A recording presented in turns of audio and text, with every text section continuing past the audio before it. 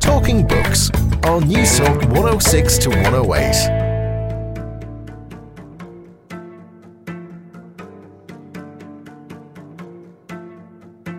When people said it was very African, I felt vindicated.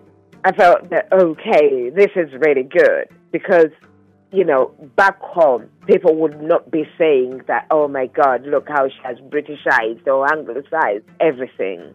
So that was, to me, a compliment. But what it meant, actually, was that the publishers would not find a space to kind of find root into the novel.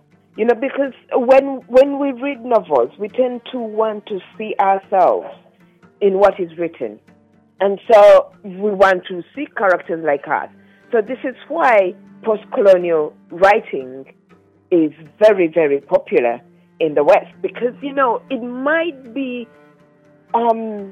critical of colonization, but readers in Britain see themselves, they see what Europe has done in Africa, and they can relate to that, even if it's being critical and angry. But when it is that Africa in the first book, it's an Africa that they don't know, and they don't know what to do with. So I felt that because of the absence of Europe, they couldn't find an inroad into the novel. The greater the ambiguity, the greater the pleasure. The intriguing words of Czech-born French writer Milan Kundera. Hello, how are you? And you're very welcome to Talking Books. I'm Susan Cahill. It's lovely to have your company this evening. What makes for a great novel? And is all great writing essentially moral? Well, on tonight's show, we're going to unpack those questions with two unique and engaging writers. One a Spaniard, the other Ugandan.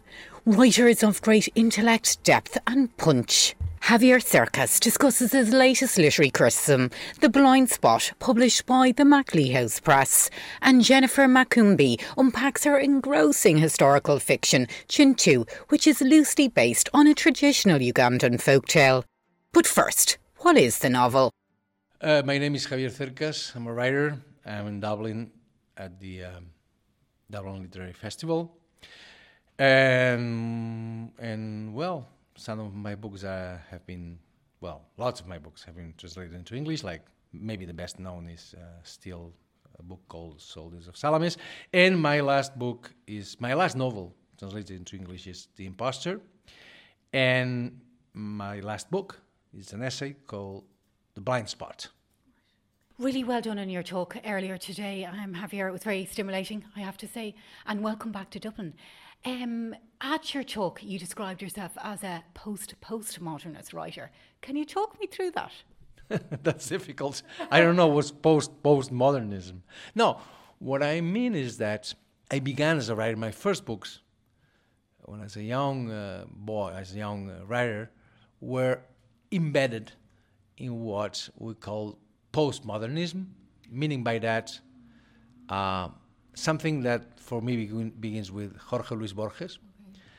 And, I was, in a sense, I went as an orthodox writer, a postmodernist writer. For me were important Borges, Kafka, Italo Calvino, for instance, and people like that.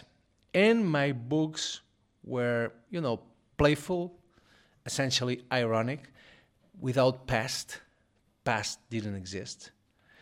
And without politics, were very individual, etc. And at a certain point, I became something, I would say, not contradictory to that, but more complex. For instance, with the past, for instance, with the politics.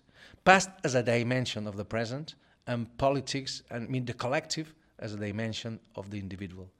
So I'm still a postmodernist writer, but I think that I went